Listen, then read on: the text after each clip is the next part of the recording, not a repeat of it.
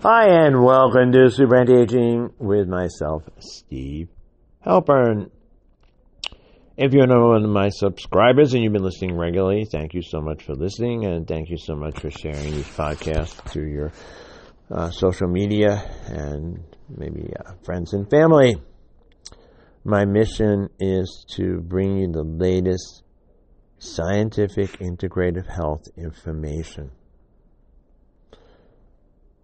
And one of the things I've noticed is that, especially trying to watch some of the educational YouTubes, and I get these commercials for the drug companies, is the idea of instant response.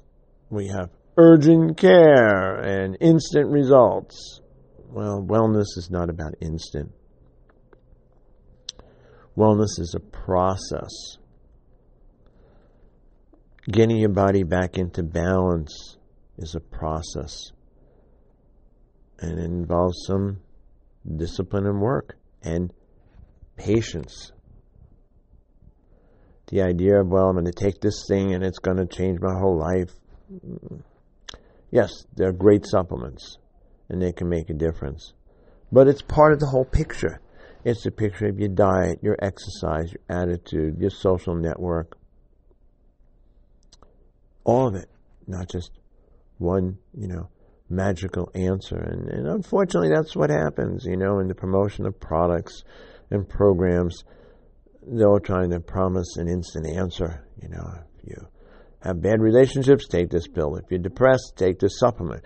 If you're this, take this one. Take this one, take this one, take this one. Eat this, do this. No. It has to be an organized, systematic approach to putting your body back into balance. Your body is trying to constantly maintain a balance, like a seesaw. One of the points that's missed is inflammation. My daughter's wonderful dog, Zeke, had some dental surgery. He was 12 years old, basically good health, with a little bit of arthritis, but he needed some major dental work. And so they took out some teeth, and of course now they're going to prescribe some anti-inflammatories and some painkillers. Well, I can understand, short-term painkillers, gabapentin, which has some mixed response. We don't want Zeke to be in pain, but then they prescribe a very strong anti-inflammatory drug. Well, let's put this into context.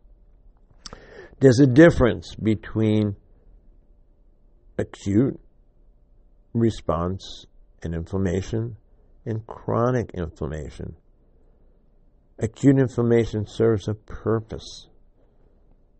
It's to help stimulate and protect, stimulate healing, and protect the system. It's only chronic inflammation that's a problem. Many of us have low levels of chronic inflammation. We think that's probably what happened in COVID. The idea was that the inflammation got extreme and out of control, and then that's a different kind of situation. But the idea of the balance, again, it's the balance. It's even the balance of antioxidants and oxidants. When you exercise or do certain things, or your immune system is activated, you produce something called oxidative stress, which is good at a certain level. It's stimulating. It can do lots of good things. But then your system, having its own antioxidant fire extinguisher systems, needs to counterbalance that. And so getting back to my original point, it's about balance. And it's okay sometimes to be a little bit out of balance, and then it goes the other way. So I saw a study that said, one of these, to me, nonsense studies, because it's so confusing, and I think it's just to get clickbait. Extreme exercise might be related to problems. Well, some studies show it's involved in promoting longevity. Certain studies show it doesn't. Well, why? Well, our genes and compensation. And then for some people can do that, and the system compensates. Your antioxidant system kicks in. So it balances the stress of the exercise, so it becomes good. And if for some reason the stress exceeds your body's ability to compensate, it's problematic. So then you do support. Then you do supportive antioxidant nutrients and herbs and foods. And don't believe this one. They say, well, taking antioxidants has not shown any health benefit. Well, they haven't really looked at the studies. Or they've looked at the wrong studies or the wrong antioxidants or how the study was designed. The famous one they always like to say is, well, it was shown that beta-carotene and vitamin E actually increased lung cancer. Well, it happened to be in smokers. And it happened to be the wrong vitamin E. It wasn't tocotrienols. It was D-alpha, which can deplete the beneficial vitamin E. And so, don't believe that nonsense. Okay. There are lots of food-based antioxidants, and certainly eating, your berries and your greens is going to give you lots of good antioxidants, and then stimulating your own antioxidant system, and maybe supplementing your antioxidant system. Talk about glutathione and alpha-lipoic acid and astaxanthin, and a long list, which I share with my clients. A long list of antioxidants that I think work together in balance to balance out the oxidative stress. Now, there is something called, reductive oxidation, meaning, again, they use animal studies and they say, well, if you take too many antioxidants, it could be a problem. Well, you probably go broke. Okay, and remember, when we still haven't shown that everything that goes on in a rodent or a mouse directly correlates to humans. So it's only when people do actual, very expensive human studies and trials that we can draw some conclusions. And again, they need to be repeated. Remember, the whole purpose of studies is reproducibility. To reproduce the studies. So it comes out again and again and again. When people do the same thing and the same design, it comes out the same. Reproducibility of studies. Sometimes one study is way off and it comes out weird, and maybe it was the population and the way the study was designed, and maybe there was a placebo effect that messed up the studies. So my favorite is actually functional, what I call functional medicine, is where doctors are practicing alternatives or what we call integrative medicine and getting results, and they share and report these results. The problem is where. Okay, medical journals don't particularly favor anecdotal medical reports, and so the problem is lots and lots of practitioners, not just doctors, maybe naturopaths and chiropractors and people who are practicing integrative health are getting great results, but it's not being reported in the mainstream, unfortunately. So that's my little overview of wellness. Again, the mantra is wellness is a process. Continuous process. Because we're all changing. I don't care how old you are, you're changing. You don't notice you're changing because sometimes it's so subtle, or sometimes something happens and it's dramatic. So you want to be changing for the better. Okay, now on to one of my favorites right now, and I'll give you the highlights. I mean, if you've been listening to this podcast, you've probably heard them before, but if it's new, good research on alpha-ketoglutaric acid, AKG, alpha-glutaric acid, and muscle functioning. And it seems to improve muscle strength, and certainly in some of the animal studies and small human studies, it seems to improve, different aspects of wellness. So AKG, take a look at AKG homework. And of course, I've talked about sulforaphane before, and getting enough from, a good broccoli product, which I've talked about before, and people can communicate with me about that. And now, niacinamide mononucleotide, and I'm going to go into this again, okay, because it's so important. NAD is a compound called niacinamide dinucleotide plus. I don't know why they put the plus. And it's in every single cell in the body. Its predominance is only matched by water in the body as a compound. And it controls many cell functions, enzyme functionings, chemical processes that take place. And it's been used in Japan for 10, 12 years.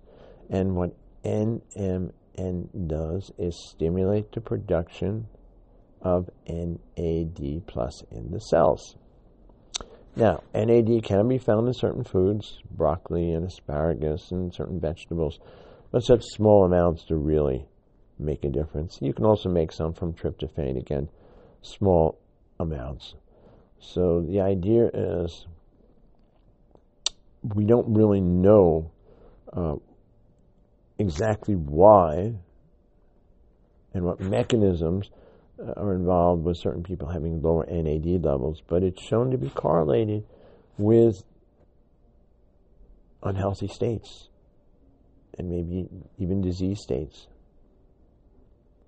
So you really want a healthy NAD level, cellular level. And by taking NMN, it's been shown you can raise NAD levels. And the results have shown improved exercise functioning, brain function, eye health. And the reason, if you cross-reference NAD in so many conditions, and then MNN in so many conditions as it contributes to NAD, is because the NAD plus is in every single cell in the body. So if it's in your heart, you're going to see your heart, beneficial heart results. If it's in your blood vessels, those results. In your brain, in your eyes, in your ears, in your skin, in your immune cells, you're going to see differences. And then there comes a real issue of, if NMN is so good, why is it mainstream? Well, it's getting very popular, but it has been mainstream because it falls into a crazy loophole. One, it's very expensive to make. And there are, inexpensive ways to make it that make really contaminated and poorly functioning compound of NMN. So getting the real stuff is real important. In fact, soon I'm going to launch it. I have a website I'm going to launch called Real NMN, where I go over how to find the right product, how to use it properly, because you got to know how to use it, okay, to really, really get the benefit. There are other nutrients that should go along with it, trimethylglycine, folate, methyl donors, because it can methylation is a process of turning on and turning off cells, and these methyl compounds are very important, and in the process of recycling the NAD with the addition of NMN, you can exhaust some of the methylation compounds, and you don't want to do that. So as I keep looking through the research, it's just extraordinary. Absolutely, absolutely extraordinary. In fact, the fun part is I really can't find a negative. Can't find a negative. Can you hurt yourself with it? haven't been any reported major side effects. Dose level, again, a little experimentation. It's great to work with someone like myself or an integrative doctor, to find the optimum dose level and the timing, both important, and the best product. So, NMN. Interesting, I found an interesting study possibly on sleep quality. Well, it would make sense because the effect on the biological clock, chronological clock. It's been totally thrown off in, given civilization, lots and lots of light at night, and the jet travel throws off our normal body clock. And every cell in the body, it's not just the big clock that runs the whole system, but every cell has its own clock, as a bio clock. So it's very, very important to keep a healthy bio clock. And again, back to what I've said over and over again in these podcasts, a healthy microbiome seems to be the effectiveness of NMN might also be tied into a really healthy macrobiome. Diversity is the key. One of the things I point out is that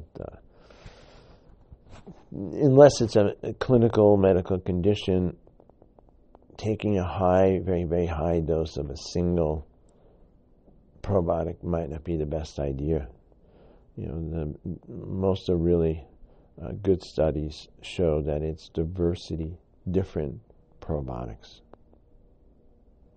as we would have gotten eating, a plant-based diet, or maybe even, this is something that's really not talked about, and it thought just popped into my head. Many populations eat, not just the muscle meats, but to eat the organs.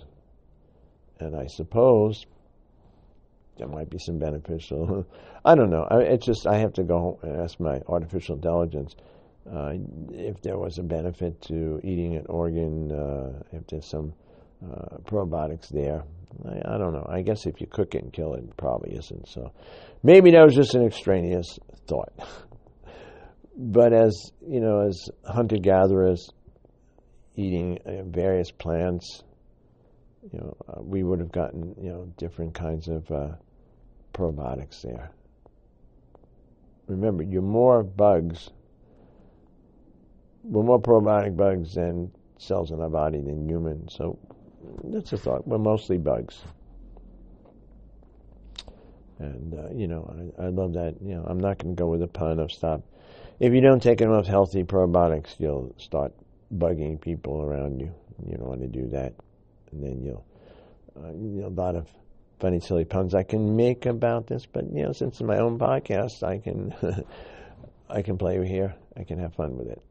So, coming to the end of this podcast, I hope you've learned something, and I hope you share it. And on my list is a future video podcast, and including interviews, and I'm also planning on doing some live podcasts, which if I have your contact or your subscription, I'll let you know that it's going to be a live podcast where we can answer questions, which makes it lots and lots of fun. I'm sure there's lots and lots of questions.